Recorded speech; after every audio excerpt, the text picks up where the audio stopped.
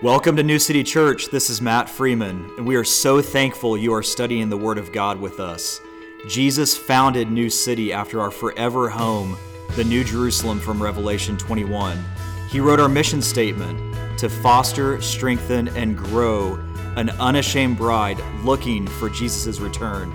Let's lean completely on the anointing of the Holy Spirit to teach us all things from 1 John 2:27.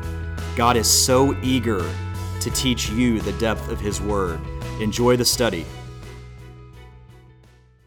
Okay, this is going to be pretty fun. So we've been going through Hebrews, and chapter 2 is just so rich with information on.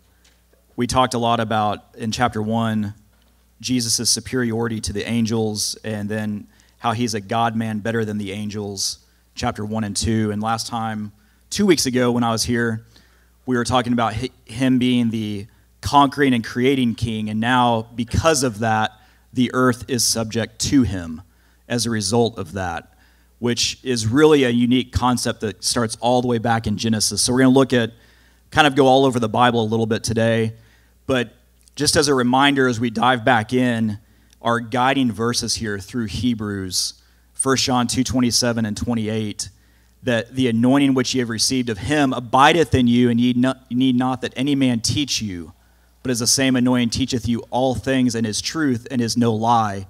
And even as it hath taught you, ye shall abide in him. And now, little children, abide in him, that when he shall appear, we may have confidence and not be ashamed before him at his coming.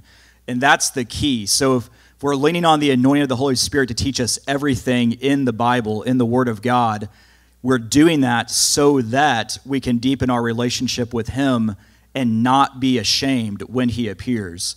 So there's a connection there to the rapture when he appears to bring us home. And that's how we foster, strengthen, and grow an unashamed bride for Jesus' return, which is the mission statement he gave us here for the church so long ago. Can you hear this one, Austin? So the outline. Okay, Jesus is the new and superior deliverer, chapters 1 through 7. So a God-man better than the angels, the first two chapters. We're still there in that section, and of 13 chapters. Hopefully we'll get through this before the rapture. This may take as long as the book of Revelation. We spent a year in Revelation. I thought we'd spend 4 months or 5 months in Hebrews, but it could be longer than that. It's okay, though. It's really deep.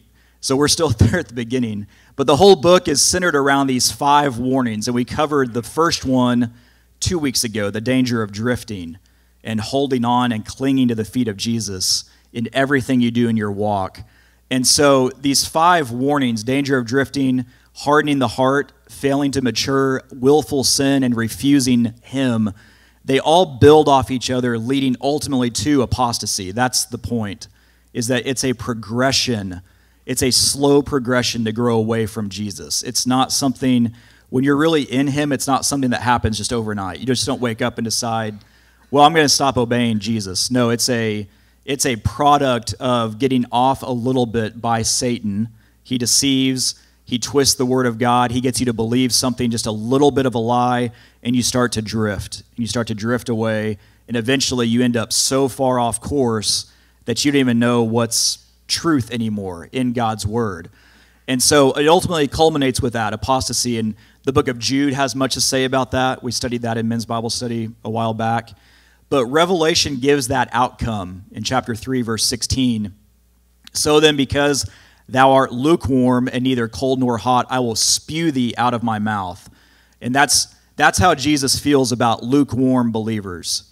He does not take kindly to those that have taken his name in vain, where they've taken his name and done literally nothing with it. He has a stern warning. He wants nothing to do with that kind of relationship. He wishes you were cold or hot because then he can work with you somehow.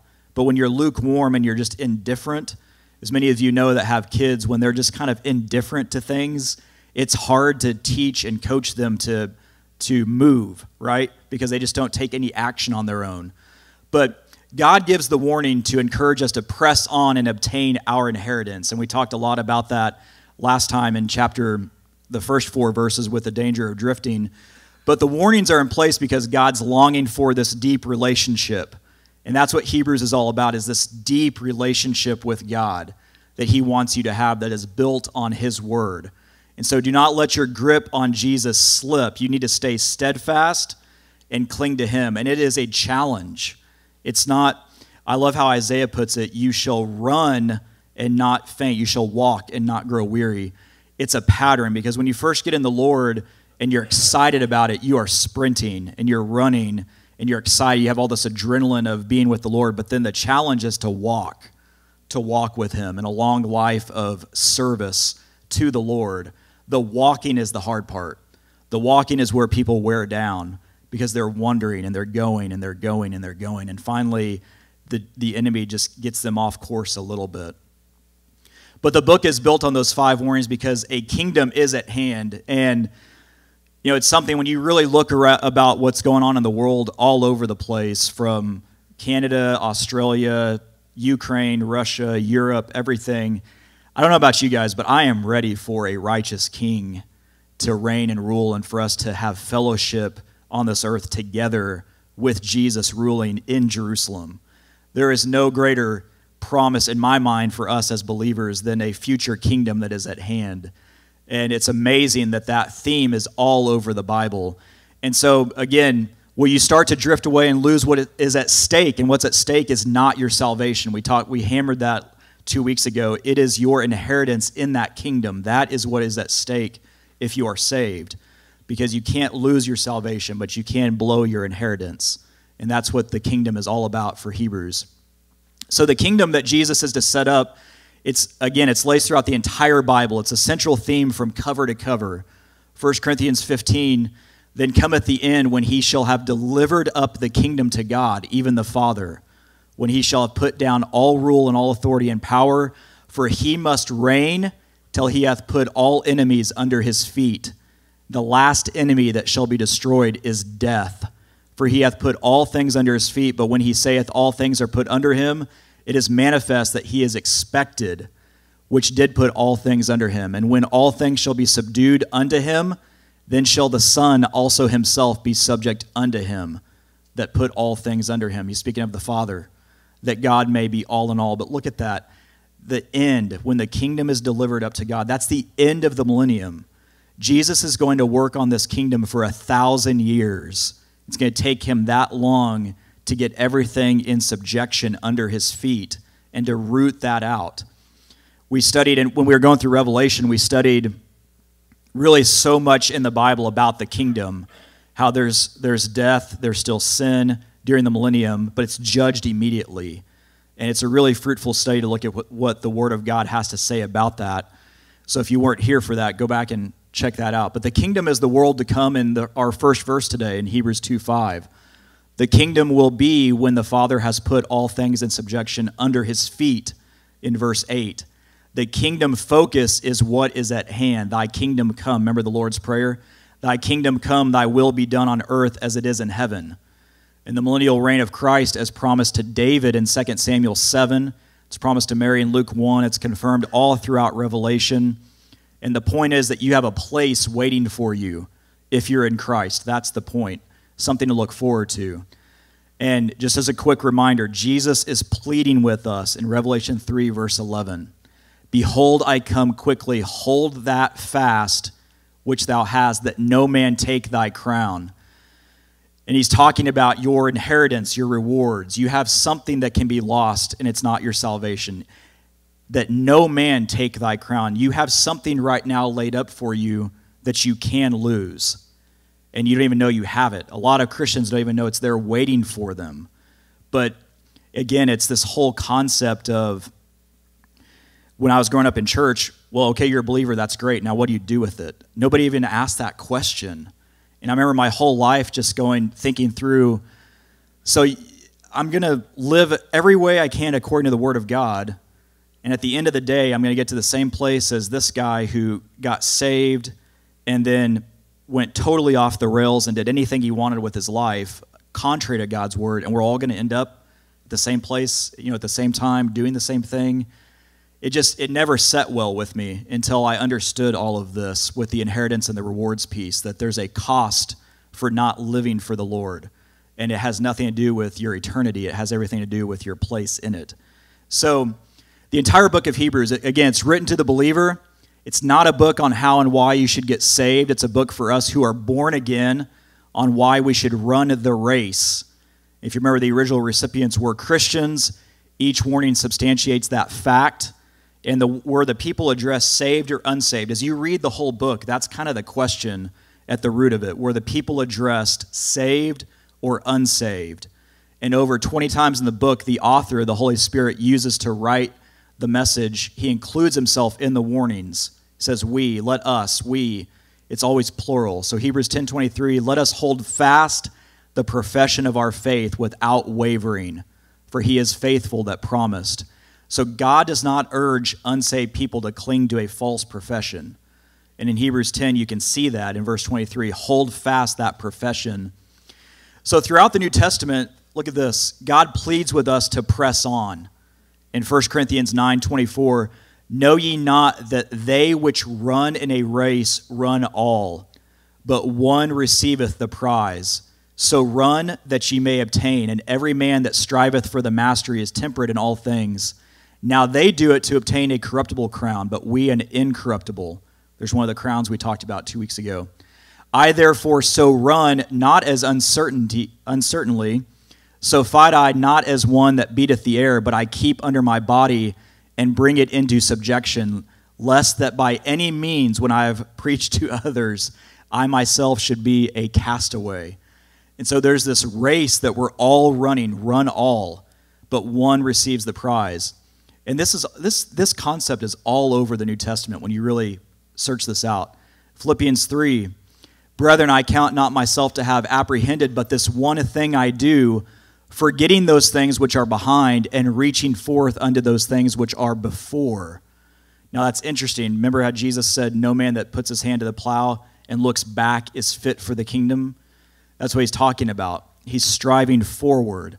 You're not supposed to dwell and look back on everything. You see that same thing with Lot and his wife when she looked back and became a pillar of salt. That concept's all the way back in Sodom and Gomorrah. But you're not to look back. The enemy wants you looking back. God wants you looking forward. That's the difference. The enemy wants you looking back to constantly be reminded of, well, I'm not really fit for that because of, and you fill in the blank, whatever from your past. And God does not want that. He wants you looking forward to what he has for you. That's the point. And reaching forth unto those things which are before, I press toward the mark for the prize of the high calling of God in Christ Jesus. Pressing on. 2 Timothy 4, I've fought a good fight, I've finished my course. Do you see the theme and the tone? I fought, I ran, I raced, I clung to Jesus. I ran hard this race that he laid out before me. I finished my course. I've kept the faith. Henceforth there is laid up for me a crown of righteousness, which the Lord, the righteous judge, shall give me at that day, and not to me only, but unto all them also that love his appearing. So there's that crown that's tied again to the rapture. If you're looking for and longing for the appearing of Jesus Christ, there's a crown laid up for you, the crown of righteousness. Hebrews 12:1, wherefore seeing we also are compassed about with such a great cloud of witnesses, let us lay aside every weight and the sin which doth so easily beset us, and let us run with patience the race that is set before us. Again, running with patience. So the first verse for today, for unto the angels hath he not put in subjection the world to come, whereof we speak. So the world to come, this is all about the kingdom. The word for world here in the Greek is okomini, which literally means the inhabited earth. That's what it means. The world which is to come, the inhabited earth which is to come. It's different than the cosmos. So in John 3:16, for God so loved the world that he gave his only begotten Son. That word in the Greek is cosmos, and it literally means the inhabitants of the earth. So it's not the place, it's the people. Do you see the difference? And so here in Hebrews 2:5, he's put the place in subjection that is to come. The place is the inhabited millennial reign of Christ, the world, he's put that in subjection to Jesus. In John 3:16, he so loved the inhabitants of that place.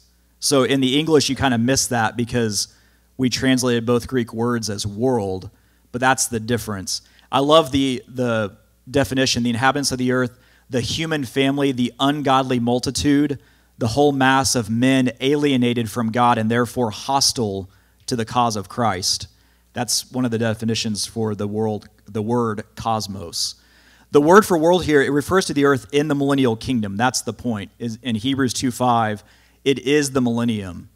And Jesus has much to say about this world that is yet future. In Matthew 19, Jesus said unto them, Verily I say unto you, that ye which have followed me in the regeneration when the Son of Man shall sit in the throne of his glory, ye also shall sit upon 12 thrones, judging the 12 tribes of Israel. And everyone that hath forsaken houses, or brethren, or sisters, or father, or mother, or wife, or children, or lands, for my name's sake shall receive 100-fold. Do you see the concept here of reaping and sowing and a reward that's waiting for you? Receive 100-fold and shall inherit, there's that word, inherit, everlasting life. But many that are first shall be last, and the last shall be first. You know, there's a lot of people in the world serving Jesus right now in a mighty way that you have never even heard of, that I've never heard of, that a vast majority of the world may not even know about. And what's amazing is Jesus is saying, the last shall be first. Those people that have humbly served him for so long in doing things that you never even hear about or know of. It may just be the simplest thing. Obedience, is the key. And being obedient to the Lord in that way, there's a great place in store for them. And so what I want to encourage you with is you don't have to be a Billy Graham and fill football stadiums with 100,000 people to have a place in God's kingdom. You could be the lowest of low in this from the world's eyes, and he does not miss that. He sees that. He knows your place, and if you're just being obedient to what he called you to do, that's all he asks for.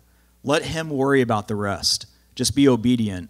And I saw my wife turn around and grab my mother-in-law's hand. I was thinking about Billy a minute ago because she has been a cook at a church down in Lawton for 25 plus years. And when the shutdown happened, she opened her kitchen and fed hundreds of homeless people. And, you don't hear about stuff like that. But she's obedient. She's just obedient in serving the Lord in that way. And she feels it's her ministry. She cooks spaghetti for the football team every week before the Lawton High football team, before their Friday night game, and just loves it. She loves on those boys, those teenagers, and shares the gospel with them. And what an amazing, amazing legacy, of someone doing something so simple, but with absolute passion for the Lord. And it's amazing. It's such a blessing, Billy, really. It's such a huge blessing to those people down there. But the current role of angels will be superseded by those that rule with Jesus in the millennium. So you think about angels right now. We will rule with Jesus. Look at Daniel 7:9, Revelation 4:4, the thrones of the 24 elders.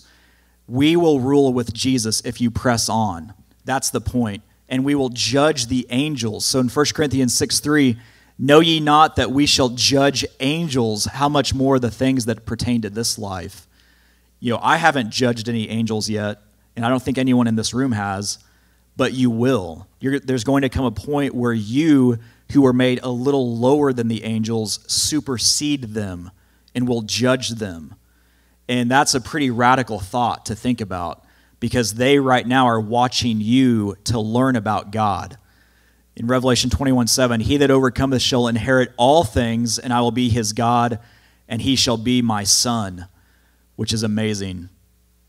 So during the kingdom reign, the earth will be subject to us if we press on toward Jesus. The Holy Spirit's not saying the world was never in subjection to the angels, but the world to come will not be in subjection to them. Do you see the difference? And so there is some evidence. If you go back after we finished Revelation, we did that two-part study that the Lord titled Let There Be War. If you remember Let There Be War, part 1, that war between God and the angels between Genesis 1:1 and 1:2, there's a lot of evidence that the earth was subject to them at some point. From Job, when they cheered when the earth was created, and then they rebelled, there was a judgment from Jeremiah 4. The earth sat desolate for eons, and it also explains why Lucifer is against Adam in the very beginning of it all when he creates man. And we're going to look at that in Psalms 8 here later today.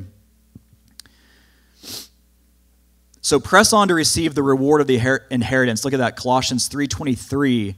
And whatsoever ye do, do it heartily as to the Lord, and not unto men.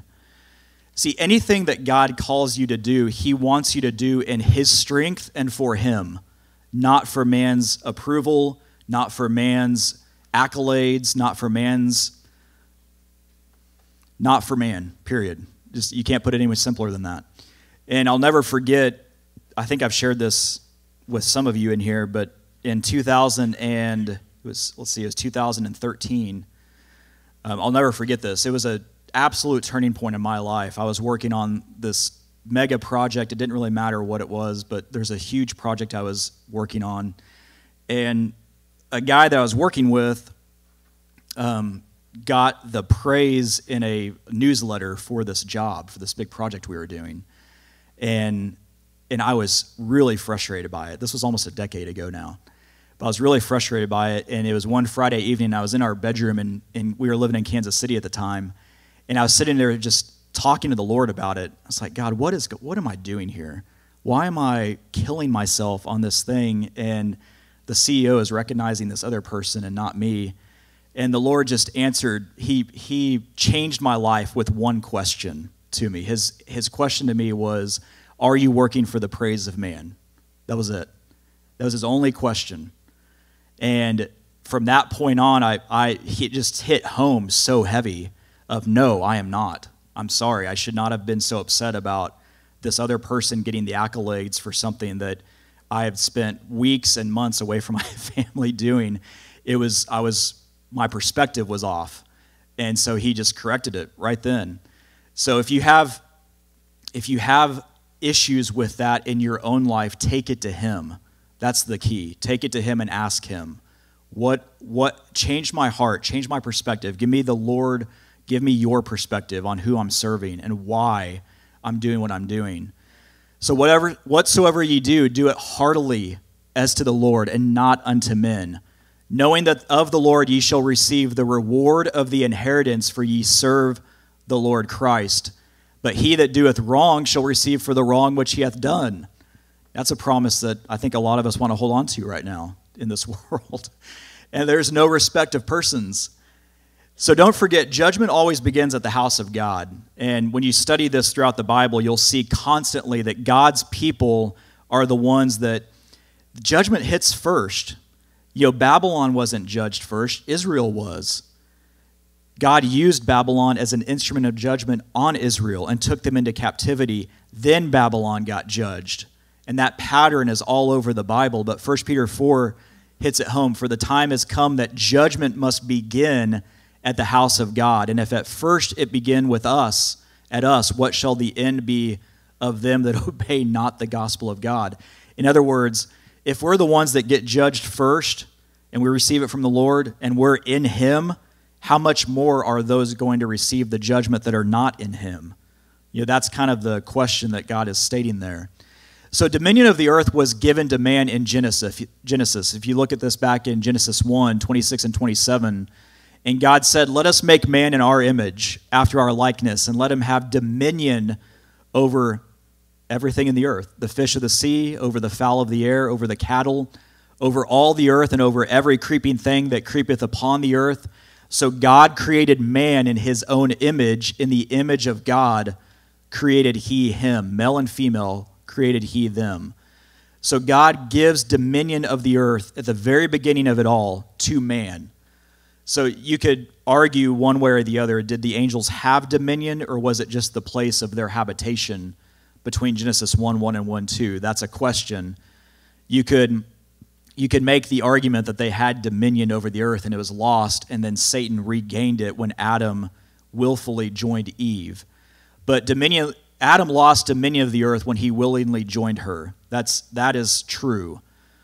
And Revelation 4 and 5, when Jesus comes back to take the title deed of the earth, when we looked at that, that is Jesus taking back what he rightfully paid for on the cross. So you may not have physical dominion right now, but a question I want all of you to think about is, do you have spiritual dominion of the earth? You do have spiritual authority. So if you are in Jesus and you're filled with the Holy Spirit, you have authority over anything the enemy is trying to do. You have authority over it by the word of God and by speaking the name of Jesus. You have absolute authority in any room you are in, no matter who's in that room. So don't forget that. But I love the verse in Matthew 17:20 when Jesus talks about moving the mountains. If you have faith as a mustard seed, you could tell that mountain to go into the sea and it would move. You can take dominion with the word of God. That's the point. So God now addresses two objections to the fact that Jesus is above the angels. So if you think about this from a Jewish perspective, if Christ is above the angels, yet he became a man, which is lower than the angels, how can he still be higher than the angels while in the form of a man? So it's kind of a circular thought that the Jewish people are thinking and wanting to argue about. The second issue is that Christ died, so how can that make him better than the angels who are immortal and never die? See, angels don't perish, but they can't be redeemed because Jesus he didn't die for them. They're not made in his image. We are. So there's no redemption for them available from Jesus' sacrifice. So the Holy Spirit will demonstrate that it is his humiliation and suffering which is the cause of his exaltation and glory. That's in these final verses. His inheritance is in place because of his willingness to lower himself. So Jesus, the creator and conquering king, he allowed himself to be murdered on our behalf. And because of that, he's exalted above them. And we're going to talk about this a little bit later in the slides, but I want you to keep in mind it was second-degree murder, specifically, on the cross. And Jesus declares that when he says, "Forgive them, for they know not what they do." There's a really important statement there to that we're going to hit on here later. So verse 6, "But one in a certain place testified, saying, What is man, that thou art mindful of him, or the Son of Man, that thou visitest him?" So the final three verses, 6 through 8, they're all quoted from Psalms 8, 4 through 6, those three verses in Psalms 8. The reference here to Son of Man is not talking about Adam, because he was a son of God, a direct creation of God, not an offspring of man. And that's an important distinction. And it's confirmed in Luke's genealogy of Jesus. Look at Luke 3:38, which was the son of Enos, which was the son of Seth, which was the son of Adam, which was the son of God.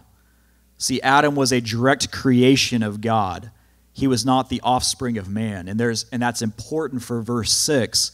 What is man that thou art mindful of him, or the Son of Man that thou visitest him? He's speaking of Jesus here, not Adam. That's the point. The Lord uses the last Adam as a title of Jesus. In 1 Corinthians 15, this is one of my favorite titles of Jesus. "And so it is written, the first man, Adam, was made a living soul. The last Adam was made a quickening spirit." That's Jesus. That's a title of Jesus. So dominion was given to the first Adam, lost by him, and dominion will be taken back by the last Adam. Dominion restored eventually. But we're going to see in a second, it's not quite there yet. So it's one of many reasons you must be born again. Think about this. You are an offspring of man, not a direct creation of God, if you think about it. Yes, you are fearfully and wonderfully made and crafted in the womb by God, but you and I are an offspring of man. We're all descendants of Adam. Until you're born again. In John 1:12, "But as many received him, to them gave he power to become the sons of God, even to them that believe on his name." See, God gives you the power to become the Son of God. That means when you are born again, you're no longer a son of Carrie and Richard Freeman from Lawton, Oklahoma. You are a son of God then. You're born again. And there's something so radical in the spirit that happens when you get born again. I'm hoping when we get to heaven that God gives us a glimpse of that transition on what happened on the spiritual side. When you get saved and you're born again, there is something radical that happens in the universe. And it's not just this, okay, I get filled with the Holy Spirit. You are radically changed spiritually, immediately. And that is amazing when you think about it. So we're created in his image, but must be saved, born again, and then can be joint heirs with Christ. So verse 7, thou madest him a little lower than the angels. Thou crownest him with glory and honor, and didst set him over the works of thy hands. So the word a little here, thou madest him, that is Jesus, it's speaking about Jesus, a little lower than the angels. It's not saying lower in rank necessarily. It's a little is for a time, for a season. The word a little in the Greek, the most fitting definition I could find for it is of time, a short time, or for a little while. So Jesus, when he took on humanity for 32, 33 years, for a short while, he was a little lower than the angels in human form, but yet fully God in an authority of them. It's a crazy thing that it could just blow your mind to think about it if you really sat and thought about it for a while. But the Lord placed Jesus for a little while lower than the angels. His sacrifice was complete because he was resurrected. So you know because he was resurrected that the sacrifice was accepted and fully complete. There's nothing that needed to be added to it. And this hits on this in the New Testament, but without the resurrection, we don't have anything. It would have meant it was all for nothing, basically, is the argument the Lord builds.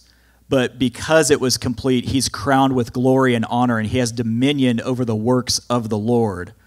Praise God for that. In verse 8, thou hast put all things in subjection under his feet, for in that he put all in subjection under him, he left nothing that is not put under him. But now we see not yet all things put under him. So all things will be put under the feet of Jesus, but they aren't quite yet. And this is one of my favorite verses in Hebrews because it's a promise of no matter what you see in this world going on, take hope that it will all fall under Jesus eventually. And no matter what the world tells you that you can't gather in church, you can't sing, you can't worship, you can't praise because you can't be close to each other and sing praises to the Lord. No matter what the world is doing to attack the church, there's going to come a point that it stops. And that's the hope that we all have to look forward to and to press on for. So you've got to have that eternal focus of ruling with Jesus. You don't see it yet, but take faith, it will happen. Now, faith is the substance of things hoped for, the evidence of things not seen. You don't see it yet, but everything that is the substance of all that we hope for is Jesus. That's the point. So that is what we have to look forward to. So let's look at Psalms 8 for a minute, because verses 6, 7, and 8 in Hebrews 2 is all quoted from Psalms 8, verses 4 through 6. So Psalms 8:1 opens up with, O Lord, our Lord, how excellent is thy name in all the earth, who has set thy glory above the heavens. Now you could go to like Psalm 91, the heavens declare the glory of the Lord. We talked about that a few weeks ago. Psalms 8:2, out of the mouth of babes and sucklings hast thou ordained strength because of thine enemies, that thou mightest still the enemy and the avenger. This is an interesting term in the Bible, the avenger, still the avenger. So this is linked to the cities of refuge. And if you've never studied the cities of refuge, it's an incredible study. The whole thing speaks about Jesus. So our place in Jesus is a city of refuge. Joshua 20, verse 3, that the slayer that killeth any person unawares and unwittingly may flee thither, and they shall be your refuge from the avenger of blood. See, there is this whole concept. Now, that's just one verse, but there's this whole concept through Numbers, Deuteronomy, Leviticus, Joshua, you see it, of these cities of refuge. There were 3 on the west side of the Jordan and 3 on the east side of the Jordan. So if you remember, there were 2.5 tribes that wanted to take their inheritance east of the Jordan. And so God placed 3 cities of refuge on the east side for them and 3 on the west. the cities had to be open continuously. The gates had to be open all the time. You couldn't shut the gates to these 6 cities. And which meant there always had to be a clear path to get to them. The bridges had to be cleared, the trails had to be cleared. And the point was that if you committed second-degree murder, that you had a place to flee to before the avenger of blood took you out.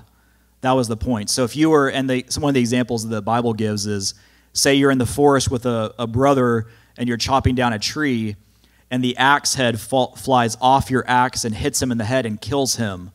It was a second-degree murder, meaning you didn't have intent to kill him, but because it was second-degree murder, you had access to a place of refuge.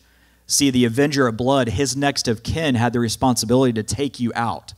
There were no prisons in Israel. They dealt with issues right away. And so the avenger of blood, that's a title of the next of kin, would hunt you down, and he had every right to kill you unless you got to the city of refuge. And if you got to the city of refuge and you stayed in the walls until the high priest in Jerusalem died, then you could be set free, and the avenger of blood could not touch you. And that whole thing is a model of Jesus, because you think about, what does the high priest in Jerusalem dying have to do with a guy that's east of the Jordan fleeing to the city for his life? Well, it has everything. It's all a model of Jesus. Because what did Jesus say on the cross? Forgive them, for they know not what they do. Which means it was second-degree murder. Which means because of that, we all have access to a city of refuge. And because you have access to it, if you flee there until the high priest dies, who's our high priest? We looked at that a while back, Jesus. Until he dies, then you can be set free. And so the whole thing is a model of the salvation that the Lord offers. Forgive them, for they know not what they do. And that's what this means in Psalms 8, verse 2, still the avenger. In other words, give you time to get to that city of refuge, to run to it. So in Psalms 8, verse 3, when I consider thy heavens, the work of thy fingers, the moon and the sun, which thou hast ordained. So look at these middle verses here. Right in the middle of Psalms 8, verses 4 through 8, this was something that I heard. There's a prophet that I love to listen to every week. His name is Robin Bullock. And he brought this up some months ago in a message he was doing. And I had never really thought about this. In Psalms 8, he views this as a discourse between Satan and God before man was created. And I thought that was such an interesting take. I had never thought about it that way, but look at it with, you guys take Acts 17:11 in mind and go see if this fits in your mind. But Psalms 8 verse 4, from his perspective, this is Satan talking to God before Adam is ever even created. What is man that thou art mindful of him, and the son of man that thou visitest him? For thou hast made him a little lower than the angels, and hast crowned him with glory and honor. Thou madest him to have dominion over the works of thy hands. Thou hast put all things under his feet, all sheep and oxen, yea, and the beasts of the field, the fowl of the air, and the fish of the sea, and whatsoever passeth through the paths of the sea. So if you think about it, what he was saying is, when you look at that war between Genesis 1:1 and 1:2, when Satan rebels, the angels fall with him, earth is judged, and then God is speaking of this man that he's going to create that's going to take back dominion of the earth. And Satan is sitting there going, what is this man? Who is this man that you're talking about, that you're mindful of him? And the Son of Man, that you would visit him. It's this whole discourse. And so his point was that it's from this point on that Satan starts working on this plan of how can I corrupt man? How can I get after man? And that's why when you see him attack Adam in Genesis 3. But I think it was a really interesting perspective he had on it. So just take it to the Lord, see if it fits in your mind. But in Psalms 8, look at this verse again. The fowl of the air and the fish of the sea, and whatsoever passeth through the paths of the seas. And the Psalms 8 closes with, O Lord, our Lord, how excellent is thy name in all the earth. There's a guy named Matthew Fontaine Murray. He was a strong Christian. He read Psalms 8, verse 8, and he set out on a lifelong journey to find the paths of the sea. So he read this verse. He was in the Naval Academy. He read this verse, whatsoever passeth through the paths of the seas, and he spent his entire life studying and trying to find what are the paths in the seas. And it's amazing. One verse changed the whole trajectory of this man's life. He lived from 1806 to 1873. He served in the Navy from 1825 to 1861, and then 1861 to 1865, where he eventually became a commander. And he's known as the father of oceanography. And at the U.S. Naval Academy, there's actually a hall named after him, Maury Hall. It's named after him. Now, if you look him up, if you just Google him and look at articles or whatever you can find on him, a lot of them will not mention that he spent his whole life digging this up because he was a strong believer in the Lord and read Psalms 8:8. They leave that part out. They just say, well, he's this great guy that did all this research and discovered the paths in the seas. Well, if you really dig into it and figure out why did he do that, it's because he read Psalms 8:8. And when you study his maps are still used at the Naval Academy today. But he discovered there are hot and cold water currents all underneath the sea. And so there are roads that you can actually travel for shipping that make you get somewhere quicker because the tide and the current takes that path through the sea. And because of that, what used to be, when they would set off on voyages from Europe or wherever and travel the oceans, what used to take weeks to get from Spain to wherever, Florida or Maine or South America, they were able to cut it down into days because of these paths in the seas. And he ended up saving a lot of, obviously, time, energy. He opened up trade by the sea because of this, really trade by sea. And those are some pictures of some of his maps that he created on the right and the upper left. The one on the bottom left is just one that somebody in modern times took his old maps and just created these different paths that go through the ocean. But I thought that was so fascinating that one verse changed this entire guy's life because he believed in God's word. There was obviously no evidence in it at all. At the time, in the 1850s, when he read this, there was no evidence that there were paths in the sea whatsoever. But because God's word said it, he set out on a journey to discover it and find, how is that true, Lord? And he spent his whole life, and he's got books that they still use in the Naval Academy called, again, his name is, they call him the father of oceanography.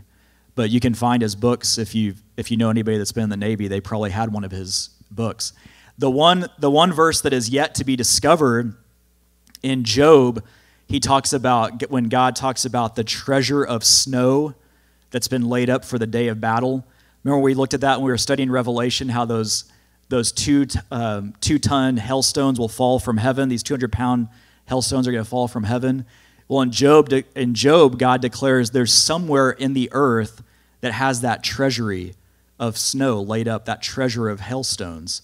And I haven't found someone that's willing to just dive off and search that out for their entire life's journey. But if anyone's interested, let me know. We'll take some expeditions. Ryan might be excited about that. We could go up to Greenland or something. We'll find it. But that's pretty amazing when you think about God saying that's out there somewhere. He has that laid up in store for the day of battle, and you just got to go find it. Pretty cool how the Lord puts all those little treasures in his word. So the earth's subjection to man, when you think about what I really want you all to take away from this is that you have a place in the kingdom if you continue to press on for the Lord. That is the point. You've got to run this race. This is the hardest marathon you will ever undertake, is a lifelong walk with the Lord. Because it takes submission, it takes time, it takes humility, it takes a heart that's willing out of obedience to do what he asks you to do, no matter how radical it is. He might ask you in the middle of a world pandemic and shutdown to start a church. I have no idea. But he did that with a lot of us, and you can definitely see he had a reason in mind for it. And so the call to action, I always love to close with these calls to action, but to get into the Word of God. It's time for the church to stand up and take this fight back to the enemy, because for too many decades, we've allowed all of this to happen. The church has set idle and allowed these people to indoctrinate our children in schools, to fill seats in government, to write our laws in city council. It starts local in the church. And if you can stand up and declare the Word of God and stand on the truth of God's Word, people will start to notice, and they'll start following, and they'll finally realize, oh, there is somebody out there that wants to fight back. I thought I was the only one. And eventually that builds momentum, and people will get together, and the Lord will bless that. So building your faith, the weapons of your warfare, Hebrews 11:1, it's the substance of things hoped for, the evidence of things not seen. Hebrews 11:6, why is it important? Because it's impossible to please God without it. And then how do you get it? Romans 10:17, faith comes by hearing, hearing by the Word of God. So you've got to start with that and do it daily from Acts 17:11. But when you start chasing after God, there's all these strongholds you may have in your life that, I've got a slide here in a minute that the Lord showed me something while we were out in Colorado. But all of you have something in your life before you were saved, or even maybe after you were saved, that you either have torn down completely or just partially when you're walking with Him. And if it's been a partial teardown of a stronghold in your life, you are putting your life, your family's lives, your children's lives, your walk with the Lord at risk. And that's the whole point and why Joshua didn't listen to the Lord. He has that there as an example for us. Remember Romans 15, for all things that are written aforetime were written for our learning, that we through the patience of the Scriptures might have strength and hope. So these strongholds, remember God told him, kill everything in these certain areas. And the three areas he didn't listen were the West Bank, the Gaza Strip, and the Golan Heights. And if you look at the Jerusalem Post or any news over in the Middle East at any time during the week, you're going to see something on those three areas because they didn't tear it down completely. And so God told them right there in Numbers 33:55, if ye will not drive out the inhabitants of the land from before you, then it shall come to pass that those which ye let remain of them shall be pricks in your eyes and thorns in your sides, and shall vex you in the land wherein ye dwell. See, God predicted it all the way back in Numbers, and it's thousands of years later, and they're still struggling with those three areas in their own land because they didn't obey Him at the beginning. And the same is true in your life. If you don't obey Him from the beginning, you're going to have issues in your walk with the Lord. You're going to have things that are pricks in your eyes and thorns in your sides and that will vex you continually. You've got to tear all of that down. And so think about what stronghold in your life has God told you to eradicate, and just go home and ask Him. He's so faithful to tell you. Just ask Him, Lord, is this totally destroyed, or is there something else that I need to submit here? Because He will absolutely tell you. So you cannot stand. Now, you can't stand against the enemies when you have something accursed in your lives. The Lord showed me this while we were out on the mountains last week. But in Joshua 7, therefore the children of Israel could not stand before their enemies, but turned their backs before their enemies, because they were accursed. Neither will I be with you any more, except ye destroy the accursed from among you. Up, sanctify the people, and say, sanctify yourselves against tomorrow. For thus saith the Lord God of Israel, there is an accursed thing in the midst of thee, O Israel. Thou canst stand before thine enemies until you take away the accursed thing from among you. So again, it's a call to give it all to Him. You can't stand against the enemy if you have something accursed in your life. If you're hiding something in your closet, if you've got something in your life that you haven't submitted to Him, you're going to be a casualty of war. That's what He's saying here in Joshua. You've got to give it all to Him. So if you're watching this, or if you're here today and you need the Lord, you need to get born again, and then you need to get baptized by the Holy Ghost, the Holy Spirit, and take this war to the enemy. Take back what's been stolen. And it's really simple. It's Romans 10:9, that if thou shalt confess with thy mouth the Lord Jesus and shalt believe in thine heart that God hath raised Him from the dead, you shall be saved. And it's that simple. And then Isaiah 1:18, come now and let us reason together, saith the Lord. Though your sins be as scarlet, they shall be as white as snow. Though they be red like crimson, they shall be as wool. And it's that simple.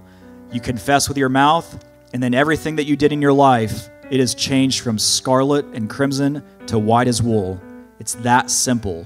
And then the whole point is, how do you live for him after that? And going on a lifelong journey of finding out, what does the Lord have for you in your life? So if you've got any prayer requests, if you need salvation questions, anything, you can email us there. And with that, I'll close us in prayer. Lord, we thank you so much again for this time together. God, I pray that you would, just as Mason said, let your word be received on good soil.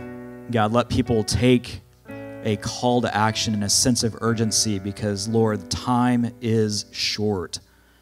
Lord, no matter how old we are, life is so short. It is just a blip on the radar compared to eternity. And Lord, some of us may have 30 years, 40 years, 50 years, 60 years left. But God, they need to be spent chasing after you until you either bring us home or you call us home in the rapture. And we thank you for that promise. God, thank you for being a king that chases after us and that leaves the 99 to fight for the one. You are such an amazing God. You are such an amazing King and Savior. Lord, I pray that you would reveal to all of us if there's anything in our lives that we need to uproot and get out and push out that door to have a stronger relationship with you, just like the new song that you wrote through Mason and Chris and Kelly. I don't have the time. Lord, time is short. And we thank you that in your word you call us to number our days, reckon our days.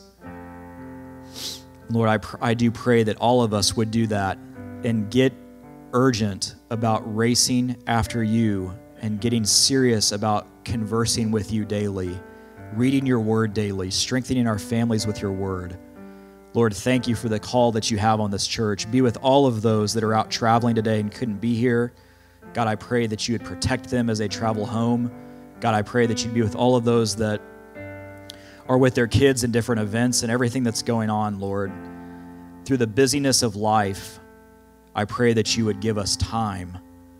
Lord, give us time and space to spend with you. Let us take that call serious to carve out time and let it be easy, Lord, as we start to tithe that time to you, that, God, it becomes available more and that you slow things down supernaturally and give people a chance to spend an abundant amount of time with you daily. We love you, Lord, and all of these things we pray in Jesus' name. Amen. Before we go, just one thing. If you haven't paid attention, I'm sure all of you know what's going on in Ukraine and Russia and all of that. One thing I do, when all of that started, Randy could tell you, my heart was so heavy for the believers over there. So no matter what is happening geopolitically and the war going on in Ukraine, no matter the reason and no matter who's behind it or what's driving it or not driving it, there are brothers and sisters over there losing their lives and people on the run with their children trying to find refuge and safety. And you could argue what's really happening all day. And what I want to do, I want all of you to keep in mind, please look past that and see the people. See the people that are being hunted, the people that are running for their lives, that are trying to escape with their children. And the Holy Spirit, whenever this all started a couple weeks ago, I was so heavy for them. And so he gave me a prayer to pray for his people and to pray that the Holy Spirit would illuminate what streets to cross, what turns to make, what train to get on, whether to drive, whether to get out on foot with their kids, however they're trying to move, that the Holy Spirit would lead them and show them and illuminate that path for them, that they wouldn't take the wrong turn. If you see any of those videos, there's just bombs going off everywhere. There's tanks everywhere. There's men walking down the streets with guns everywhere. it's a dangerous time, right? Just to even try to move. And so what I want to do real quick before we leave is just pray for them and pray together in agreement that the Holy Spirit would lead his people out the right way, or tell them he may call them to stay sheltered. He's got something else for them. But that the Holy Spirit would guide that, because I can't imagine waking up in the middle of the night and all of a sudden trying to figure out, what do I do with my children? How do I get out of here? What do we do?